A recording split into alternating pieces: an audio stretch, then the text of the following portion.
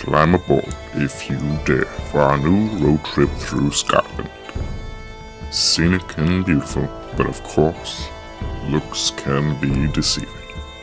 Join your hosts as they take you through some of the most terrifying places Scotland has to offer. If you'd feel safer, you're welcome to wait in the camper until we return. Just know it's had a history full of attracting some heinous, curious creatures, thus being its intended purpose, of course. Fleeing, however, would be ill-advised. Who knows what strange things you'll encounter out there? So far, far from home, where no one will hear you scream. Let us light a warm fire and begin our tale of horror. Your victims, your listeners, have been warned. Shay. I'm Shay, and I'm here in our cryptid camper with Tom, and we'd like to thank you for being brave enough to join us for our 4th season of Scare Your Pants Off, our Scotland road trip. This is episode 13, and for our haunt, we've set up camp in Glencoe. How you doing, Tom? I am good. I'm very tired, but I am really good. How are you? I'm good. I'm better. I feel like I was where you might be now, not too long ago, and excuse me. But other than that, I'm feeling a lot better than I was. I'm sorry you're feeling sluggish though. Yeah, just tired. A combination of just kind of being on the cusp of getting sick and then just working a lot. So, but I'm good. I'll start waking up here in as we're talking. So in podcast news, we have this episode and 3 more to follow, and then we are at our 100th episode. Excuse me. For everybody listening, we are planning on kind of giving you all a little bit of a deeper look at your host and your social media guru. Well, I guess our social media guru, but your social media presence. We're gonna kind of hang out and just chat and talk, and you guys will learn a little bit about us, and if you want to, and if you don't, then yeah. But I understand. But yeah, it's gonna be fun. I literally can't believe we are like 4 episodes from 100 episodes. I know it's crazy. It's like I know we talked about a little bit, but that's like almost 2 full years, straight shows. And at times it's felt long, but really when I think about it, it went by in a blink. It's just like, I can't believe we started towards the end of 2020. COVID was happening, right? Yep. And yeah, and now we're at 100. Yeah, because when we had started this show, you and I hadn't even hung out in real life. Yeah. Remember that? Like, we were just it was funny because the first, we're like, oh yeah, we're going to hang out for the first time in person. So it was the weirdest thing because there should have been an anxiety of meeting someone for the first time for me that there usually is, but there wasn't because I had known Tom now for at that by the time we did meet because of all the COVID stuff. I had known Tom for over a year. So it didn't feel weird. It just we were like, oh hey, all right, well we're gonna hang out, and that was it. It was just normal. It was very bizarre and weird. The times we're in now with this technology and stuff. Because it wasn't weird at all the first time. Because like you said, it had been over a year. It was like because during that time, it's like I almost forgot that we had never hung out in real life because we were seeing each other so often on the computer, and it's just and that was the reality of that year and a half, was just like you didn't really leave the house and you talked to everybody online or from a distance. So very bizarre to think now we're 100 episodes. Crazy. It's been fun. It's been a lot of fun, and these guys our audience is great. I love it. Yeah, no, it's been very, very good. So, have you done anything? Have you watched anything? What have you been up to? I haven't done too much just because, like I said, I work a lot. I mean, I go out on Saturday nights, usually with friends or something. But as far as watching, God, I've been trying to think of it because my mind is like a blank. You know what I did watch though that I do remember, Mr. and Mrs. Smith series on Prime. I saw that. Is it good? It's okay. It's I liked the movie back in the day, and it's got Donald Glover and I think it's Maya Erskine, and it's pretty good. It's nothing too crazy. I think they'll have depending on how well it does, they kind of made it like there'll be a second season. Definitely worth a check out if you're just you're looking for something to watch. And then obviously I'm watching True Detective. God, I love that show. It's so good this season. So good. Did you know that they are airing the next episode? So we're recording this right before the Super Bowl. The Super Bowl is tomorrow. They're actually airing the next episode tonight. Oh, it is tonight. Okay, because I remember I read an article, and then it had said there wouldn't be an episode this week, but this was like last week or a week ago. And then I thought I saw something where it was going to be Friday, so I wasn't sure if it was yesterday or not. But okay, I'm glad you told me that it's tonight, because God, it's just so good this season. I mean, all seasons are really good, but this season just right up my alley. What about you? You watch anything good? So you're current on True Detective, right? Yeah, and obviously not tonight's episode, whatever. But yeah, I'm current. Yeah. So it is that is for me right now. Currently, that is the show to beat, because I can't. I think about it when I'm not watching it. I'm thinking about it, and I just can't. Jodie Foster is so friggin' awesome. I hate her in the show. I hate her. She's just a scumbag. Yeah. I mean, she's not. But she's really shitty to that deputy kid, or not deputy, but the younger kid. She's just shitty to him. Yeah. And because her life sucks, his life has to suck. I don't know. But the last episode, I think I had my first bit of sympathy for that kid's dad, and I probably won't ever have more sympathy for him because he's a dick. But the video. And now I can't wait for them to find that cave. And I'm so, it has to be paranormal. And I know that's stupid, but it has to be. If it's not, I might be a little disappointed. But it feels pretty damn paranormal to me. Me too. And they do a really good job of walking that line where it feels very paranormal, but then you'll see a few little things that's like real life. I really hope that it's, like you said, it's paranormal in nature, because that was the one big complaint, I guess, from first season, from articles I've read, was that like the completely human explanation towards the end, even though it made sense, everything sort of made sense. Well, it made sense on the first season. That's where people were upset that the paranormal that it was completely like human, not paranormal. So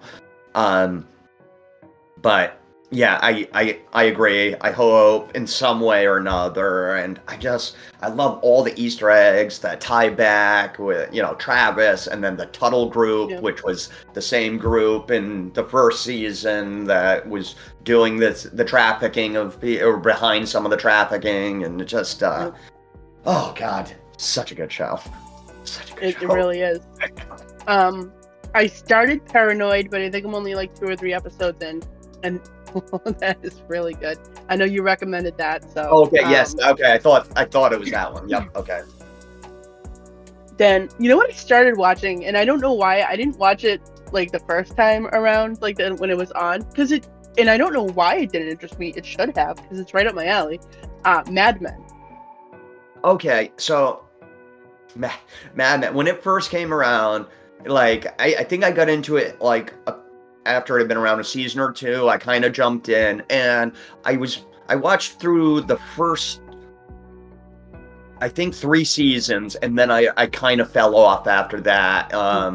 So you're liking it? I am. I think I'm still in the first season. I think I'm close to the end of the first season, but I'm still in the first season. But yeah, it's really the whole and again, I didn't watch it initially, so I don't really know anything. But there's this whole mystery with the main guy, Don Draper. I can't remember his name. Yeah, Don Draper. Yeah. There's like a whole mystery, and I'm sitting here, and it's not. If you guys haven't watched Mad Men, fast forward like 15 seconds or something like that, because I'm gonna maybe spoil if I'm right. I have no idea.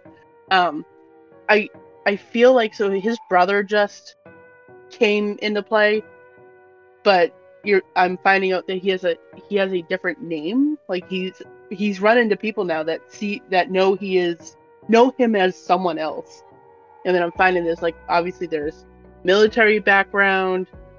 They're calling him a different name. He is very secretive about his past life, past life or whatever, his past. Mm-hmm. And it's feeling very. I feel like. So his brother thought he was dead. I feel like he stole an actual dead soldier's identity, maybe, or just a dead guy's identity. I don't even know. But he's obviously stolen an identity because he's not who he says he is, and he's really weird about like everything. But yeah, I don't know. Right now, like that's intriguing to me. But there's a lot of smoking on the show, and generally I'm okay. Like I can be around people smoking; it doesn't bother me. I'm 6 years now; I haven't smoked, but this show just a little bit makes me go, maybe it would be nice, but I won't. But I mean, there's a lot of it in the show in the first season because they're talking about like the advertising for it and stuff like that, and it's crazy to see how. I mean, obviously it's exaggerated, but just the way they treat women and stuff, it's like, geez, and it was like that. I mean, obviously, again, it's dramatized, but it's questionable, but I don't know. It's fun. It's a good watch so far, though. Yeah, I when I was watching it, it's like a nostalgia watch. You're right on the smoking. It's excessive, the smoking, but it does. At the time, you know what I mean. I believe, in like the 30s, 40s, and 50s, it was right around 50% of the population smoked. Like everybody smoked and chain smoked but yeah, they and within the show because they basically advertising for cigarette brands like Lucky and everything like that. Yeah. So, but yeah, it's like Don Draper just always smoking. I believe it's actually a storyline later that he quits in one of the seasons. So it seems like right now he's trying to cut back. But I feel like there's a health thing going on with his wife. Right now they're treating it with therapy because they think it might be like mental, but I feel like it might not be. I feel like there's something health-wise possibly related to cigarettes going on with her. Again, I could be wrong. I have no idea. But you know who his daughter? I don't know if you noticed. You ever watched the Netflix Sabrina thing? Yeah, it's Kernan Shipka. That's his daughter. Yep. I'm sitting there looking. I'm like, why does she look familiar? And I'm like, okay, well, it's an older show, and I'm looking at her, and then she did this smile, and it hit me because she's still obviously being years older than that show. I saw it. I was like, oh, that's Sabrina. She's an adorable kid. She was great in it. Yeah. But, Yeah, that was one of her first like sort of big breakout roles was Mad Men. I enjoy her. She's I think she's pretty good in everything that I've seen her in and stuff. She's good. I'm gonna have to go back and give that a watch at some point because, like I said, I think around 3 or 4 is when I kind of fell off and then just never got back to it. So. All right. Well, anything else you want to talk about before we jump in? I think I'm good. All right. Well, you have our creature for the week.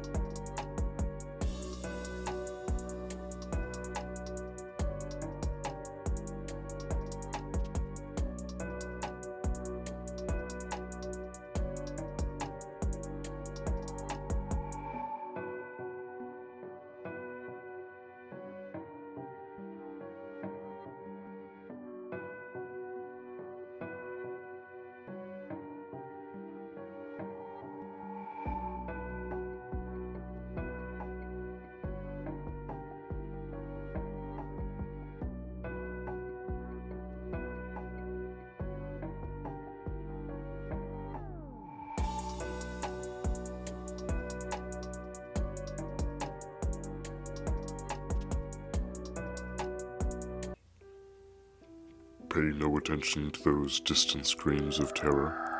Outside the just a heinous creature or cryptid. You should be safe right here.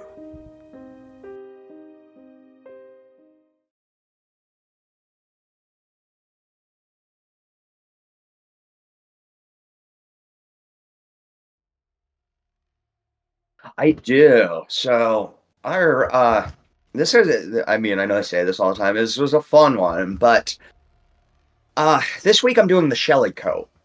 And funny enough about this cryptid, it's a water cryptid. Oh my god. Okay, so understand, everybody, that we blind drew the things that we were gonna do. I could be wrong. I'm a little suspect that Tom maybe did a little prior research, because he's really had almost all of the water cryptids. I know I've had some, but I think he's had the majority of, quote unquote, accidentally had the water cryptids, but I digress. Oh god. Yeah, as I'm researching it, I'm like, oh, you gotta be kidding me. But it's not your standard water cryptid. It's not a sea serpent. It's not like a Nessie, a Chessie. It's different. It's actually a type of boogeyman. And I thought that was cool because I don't think we've talked about a boogeyman really. No. But this particular boogeyman haunts rivers, streams, lochs, and of northern England, Scotland, particularly likes the river Hermitage, and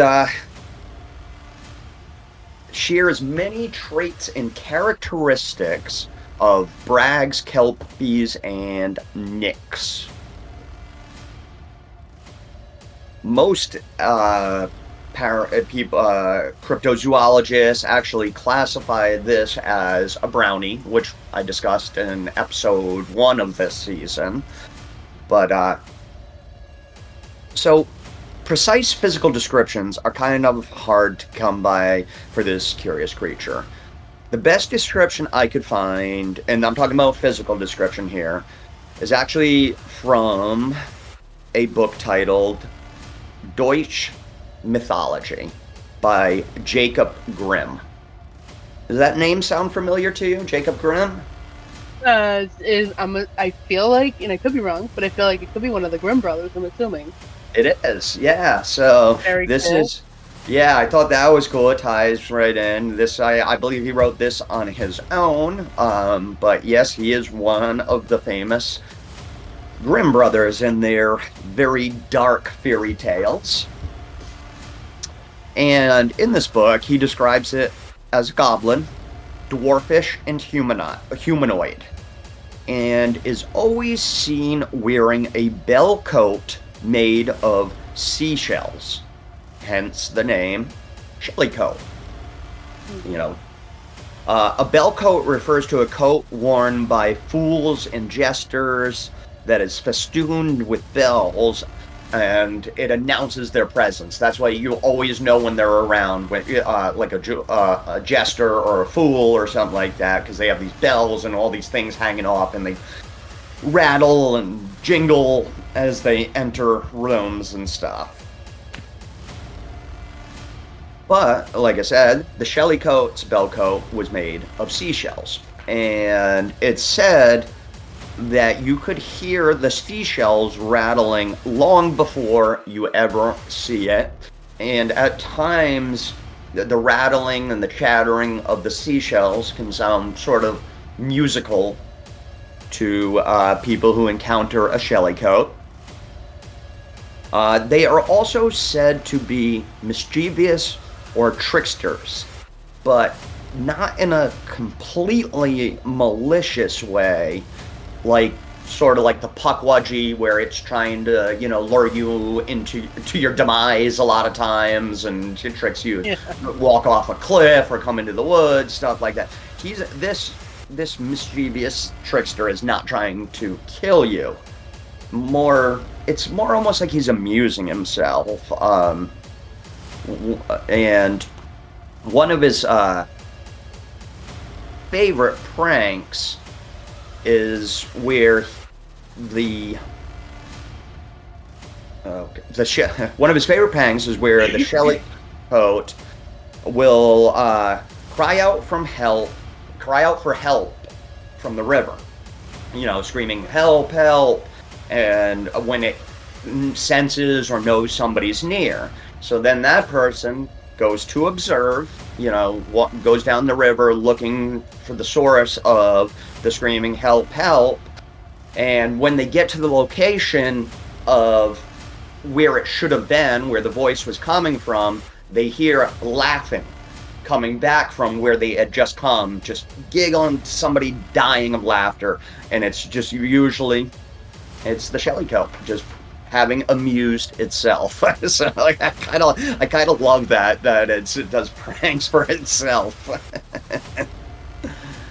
What else? Not much more here, actually. It's yeah. That's about it for this elusive creature. I really liked it. It's a short one, but I thought it was a pretty fun one, and I really like that about the Shelly. The Shelly Coat, that it pulls pranks.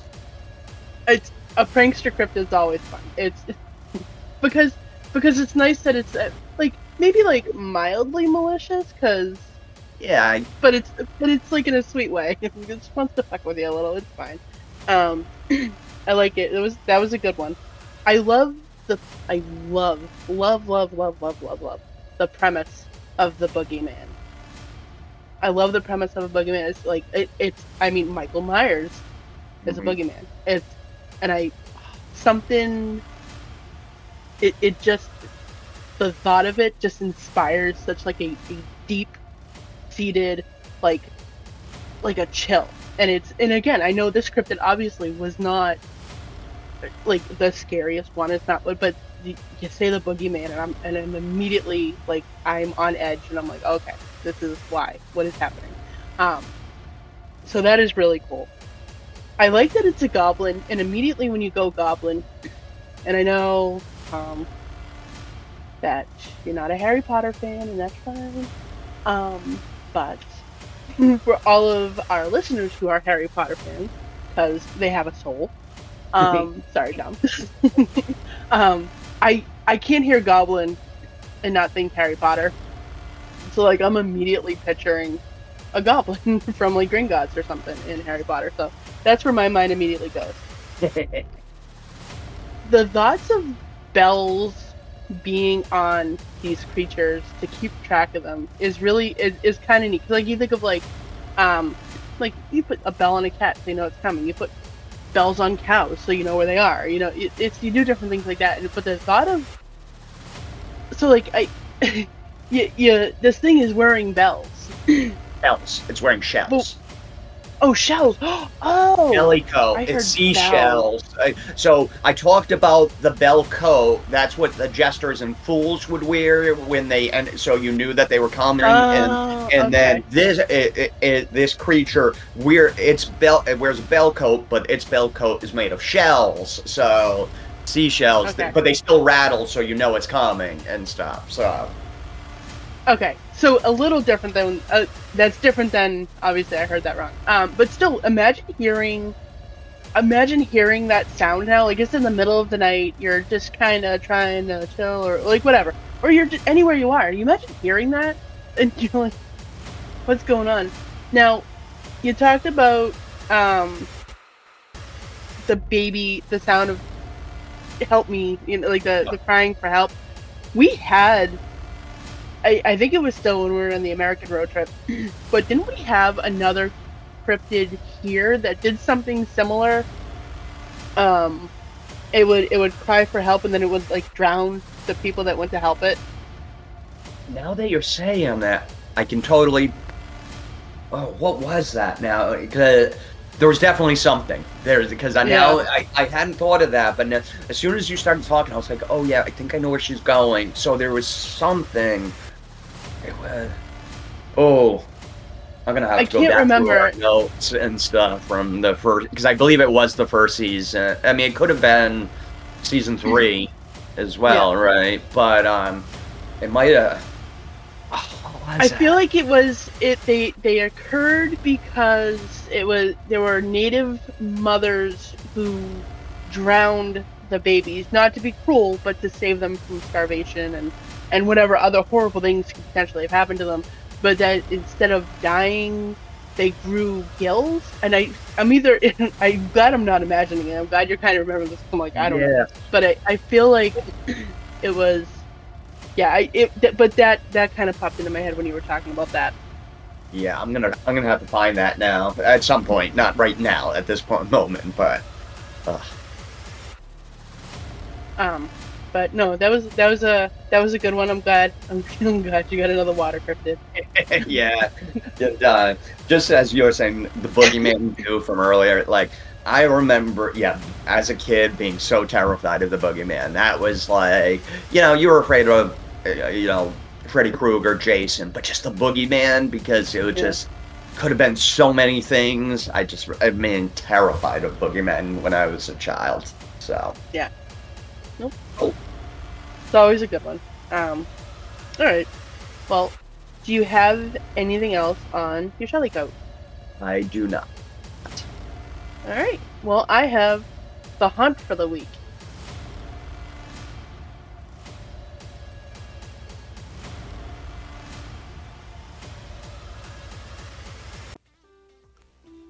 Ah, you're still here. Step on in for those terrifying haunted tales. I'm sure there's nothing to really be afraid of.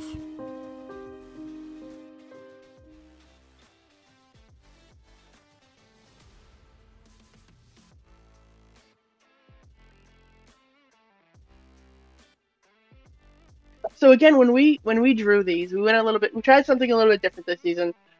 We kind of supposedly blindly drew, but again, I think Tom drew a lot of cryptids. But we, for the most part, blindly drew what we were going to be doing, and I picked this place called Glencoe. And I knew nothing about it, really. However, I'm so glad I picked it. Glencoe is a place that on the 13th of February in 1692 at 5 a.m. in the morning. I don't know why I said 5 a.m. in the morning. Obviously 5 a.m. is the morning. There was a massacre. Ooh, okay. Yeah. And so I'm going to tell you guys a little bit about the event.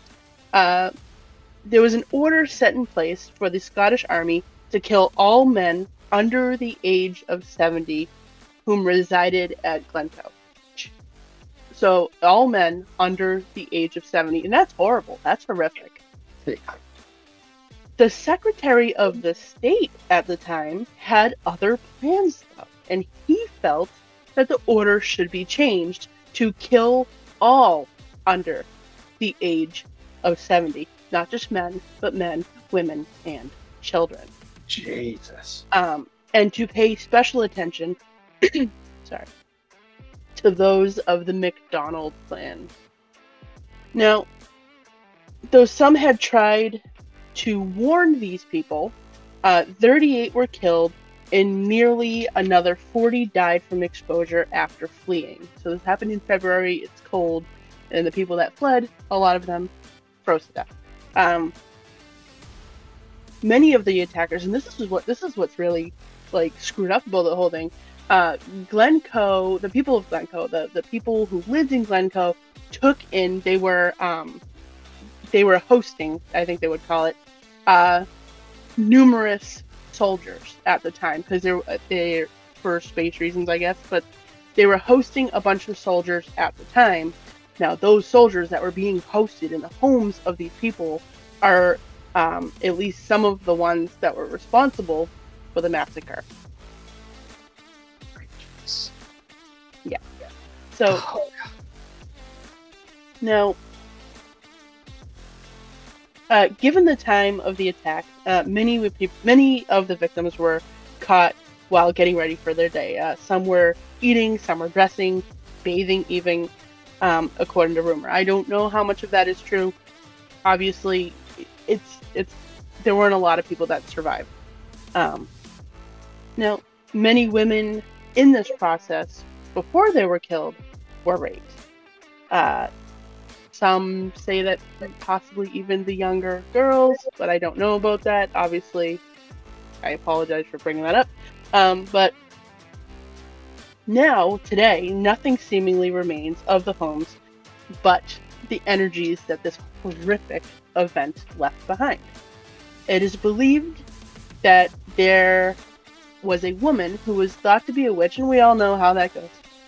But she had visions and predicted the massacre and actually tried to warn them. And in some cases, some of the things I read is she was banished from Glencoe for, telling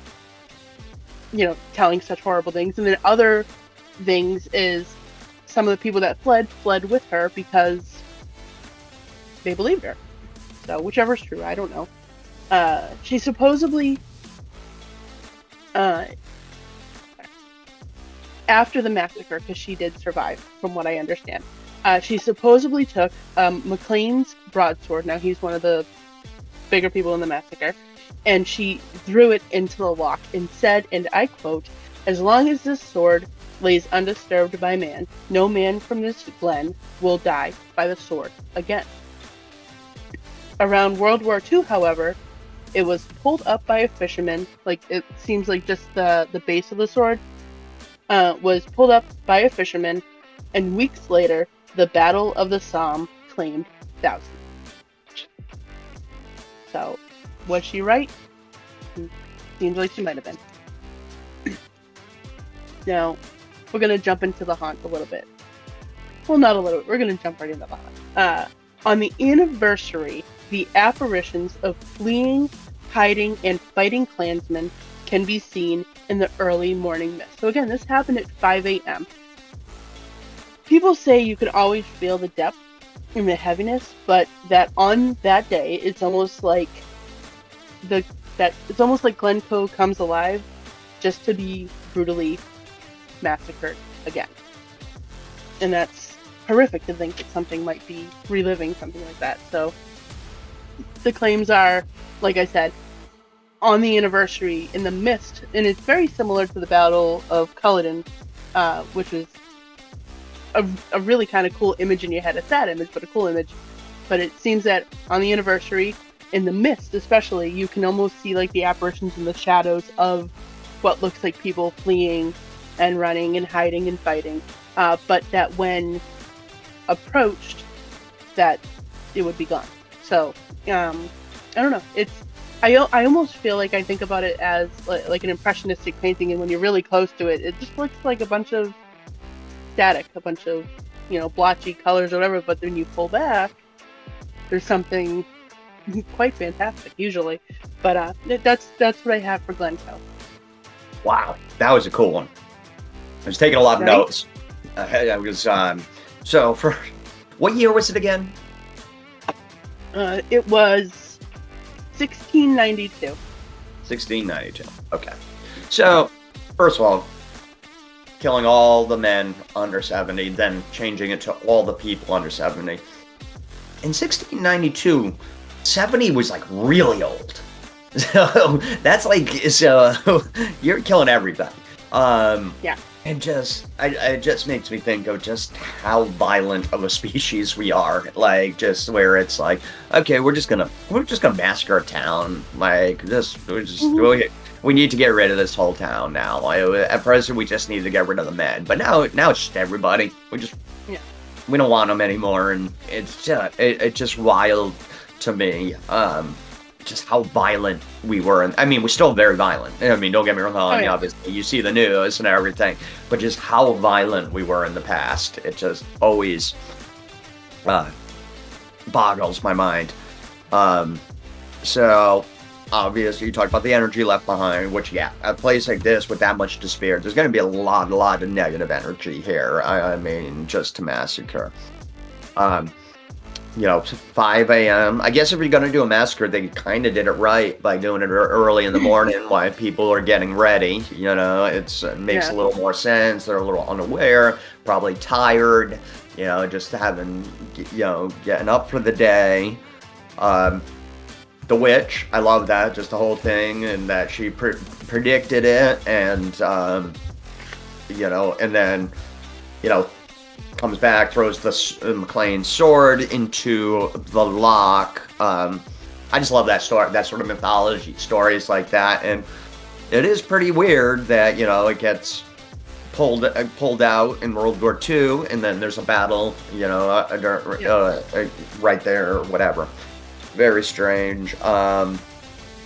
Just again, like you were discussing, the mental picture I'm getting of the apparitions in the mist is just really, really cool. Like it would make I would make a really cool scene, like in a movie or something like that. Like I can totally picture it, and it's just that's really, really cool visual.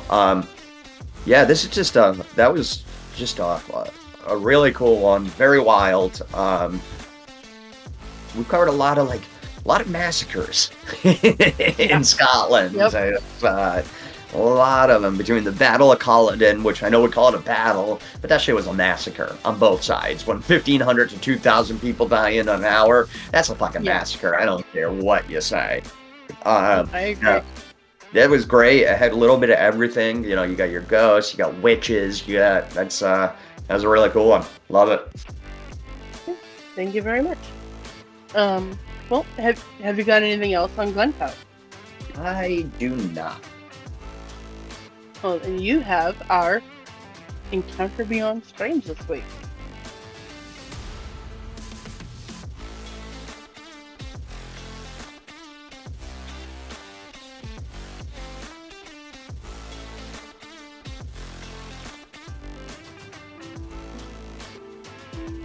You survived. Just long enough for our encounter beyond strange.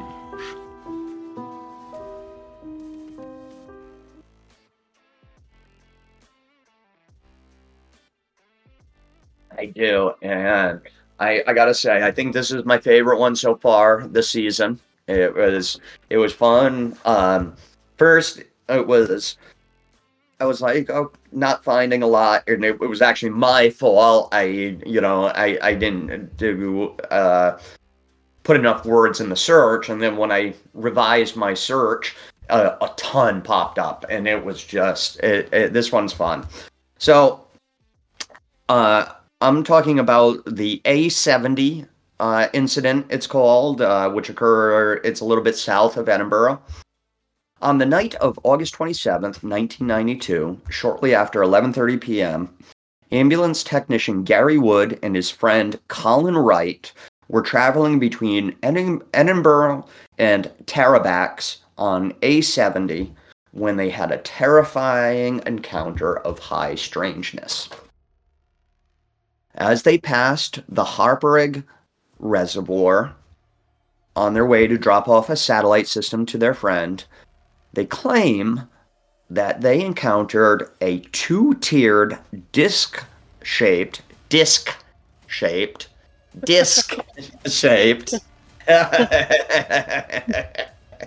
a callback. I think it was first season. I said it came first episode, first season, actually, like literally the first episode. And it sounded like I said dick. It's shaped. It definitely. I actually just re-listened to that episode not long ago, and it definitely is sounds like dick shape. It really does. I'm glad you see it, because it's not. I was like, what'd you say? Okay. So it's a disc-shaped UFO that was larger than the width of the road. Both men adamantly claim that it was not an airplane or helicopter. The terrified yet awestruck men added that the object was smooth, black, and shiny, and had no windows. Apparently, the pair blacked out during their ordeal, but eventually arrived at their friend's house But what was unsettling was the fact that it took them over 2 hours. The trip should have taken no longer than 30 minutes, even with heavy traffic. When Gary awoke the next morning, he felt achy and fatigued and claims he could not get out of bed due to his body feeling heavy. He also began to suffer from terrible nightmares. But the missing time is what bothered both men the most. Well, that and the fact that none of their friends seemed to believe their story. But they stayed adamant that something strange happened. This frustration led them to reach out to famed UFO investigator enthusiast, or whatever you want to call him, Malcolm Robinson, the creator of SPI, Strange Phenomena Investigations. And I've mentioned him in other episodes as well. He's very famous within the UFO alien community. So Malcolm had spent much of his career trying to disprove strange happenings like UFOs and poltergeists, but ended up becoming more embroiled in the subjects as many encounters seemed to demand serious investigations. He kind of got into it, and he wasn't really serious at first. He just thought he was going to debunk all these loons that claimed to be abducted. After Gary contacted him and explained the 870 incident, Malcolm knew he had to look into it further. This story was nothing like anything he had previously encountered. And this led both Gary and Colin to undertaking hypnotic regression in order to get at their subconscious and possibly repressed memories. And I know this is very controversial, guys. I know, there's people that just don't like it, and there's other people that say, no, it's absolutely valid. I think it's somewhere in the middle. I think, because they have proven that, psychiatrists can lead, or hypnotherapists can lead people in a direction if they, if they're not careful. So I do understand that. But the men, in 2 separate sessions from each other, recalled almost identical scenarios, which is extremely strange. The men claimed that their car had been hit by a very bright light, and then they were approached by 6 humanoid figures. They were then placed on a stretcher that seemed to hover above the ground. They then received some electrical shocks and began to violently convulse. During Colin's session, he remembered the craft being circular, and he was led to a chair where he was stripped naked and underwent strange physical examinations. He said then he was imprisoned in a glass container where a device that had He said then he was imprisoned in a glass container with a device that had a triangular head and 2 red lights, rose from the floor and scanned him. Colin also recalled his right eye being examined, as a red-hot poker pain was felt in the center of his eye. He ended his session by describing the aliens as deformed and extremely ugly.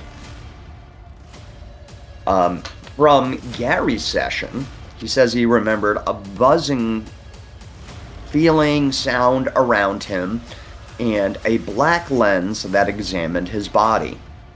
He also said that there were 20 to 30 creatures within the spacecraft, and these creatures, or beings, had what looked like Native American markings below their eyes. So it was 6 when they were approached by outside, and then another 20 to 30 within the ship, according to Garrett. But what seemed to scare them the most was the use of the word sanctuary that one of the creatures kept repeating to them. Gary added that one of the creature's beings had said to them that humans were more advanced than them in many ways, not all, but in many ways, but their potential had been capped. When the duo returned to their car and awoke from the terrifying experience, they found items from their car strewn across the ground outside the parked car. They also claimed to have a strange white crystallization or crystal-like substance on their car for weeks after the event. There's not much more here, but according to Malcolm Robinson, who I mentioned earlier, the UFO investigator, this is one of the strangest yet most believable alien encounters he had ever investigated, and the men have never wavered on their story. Moreover, once classified documents were released by the British government in 2012 and revealed that the Ministry of Defense had taken this abduction encounter so seriously that they not only investigated it, but filed an official report on it. Well, that's about it for this one. I really love this one because it had everything you want from a strange encounter. I mean, you get aliens, abductions, sightings. It just had everything. One thing I'll just add at the end, because I did see this in like 1 or 2 resources that I'm not 100%. I can't verify. If our fans out there can verify, please write in and let us know. But it's a couple resources said that it was actually the first fully documented alien abduction in Scotland. So, and that is it. So that I took some notes.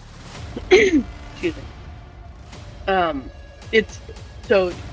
Again, I appreciate the extreme pronunciation of disc-shaped object. That is funny. Nice little throwback there. And I reiterate that I am very glad that you have listened to the first episode again, and you also agree that you said dick-shaped objects, because that is undoubtedly in my mind what you said. Now, you talked about them. The people that were abducted, there we go, being kept in almost like a glass case. I heard that correct, right? Yeah, like one of them described, being put into like a triangular glass case or something. Yeah.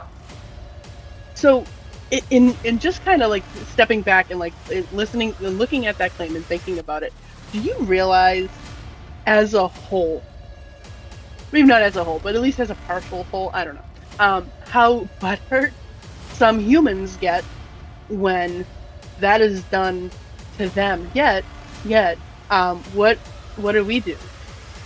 We might not stick them in like a super technological, as something as technological looking as whatever they were stuck in, but that's what we do. Except, a lot of times we kill it. Yeah. Beforehand, because it's easier to examine things apparently when they're dead. So, I mean, I think we should be thankful to the aliens for not having the same motto that we have of let's kill it and then we'll find out about it. I agree 100%. I love floating stretchers. I don't know why. It's very sci-fi movie to me. Obviously, yep. There's a reason for that, so it's kind of cool.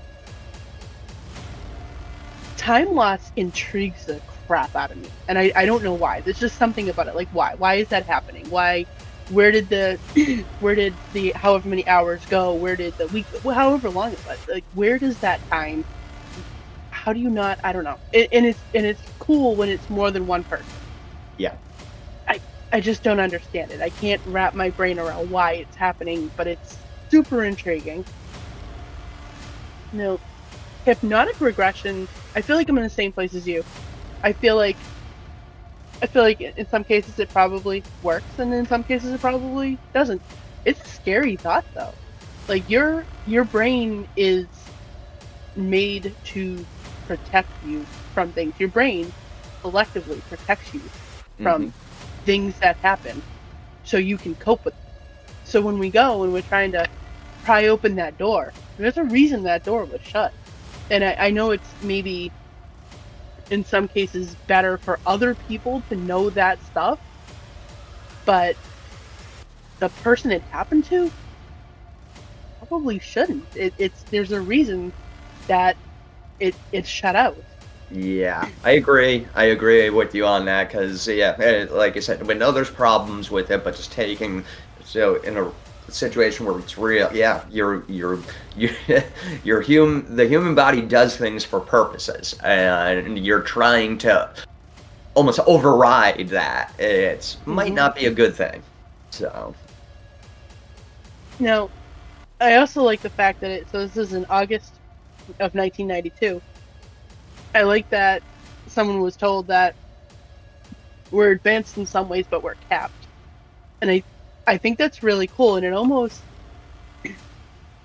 if now looking at it, and I Googled it just to make sure, the World Wide Web became available to the broader public on April 30th of 1993.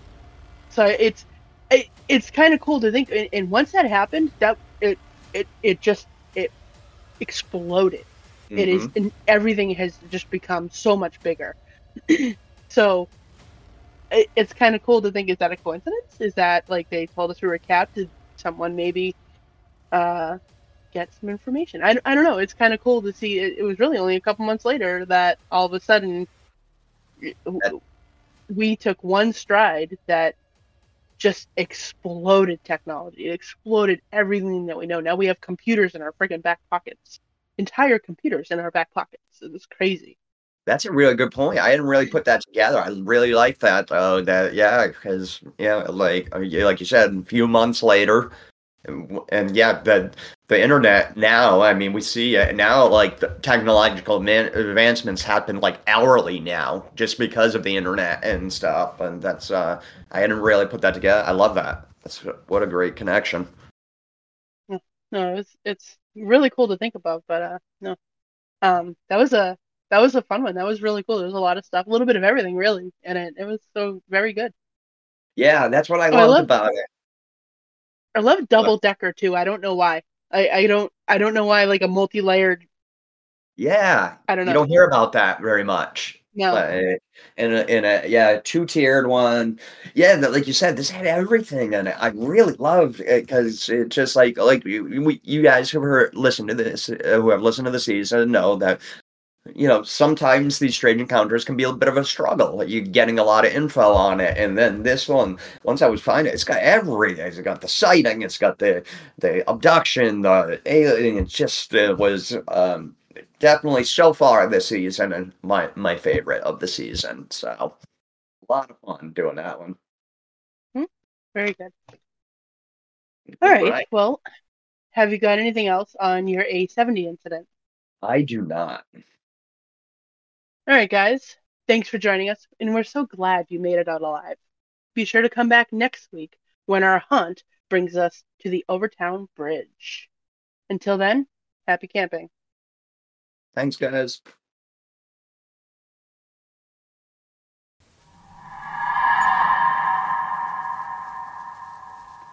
As always, thank you for joining us. Come back next week if you're brave enough. For those looking to take it one step further, be sure to join us on Facebook and Instagram. And check out our terrifying new website too, sypopodcast.com. And spread the word. Tune in on all major platforms.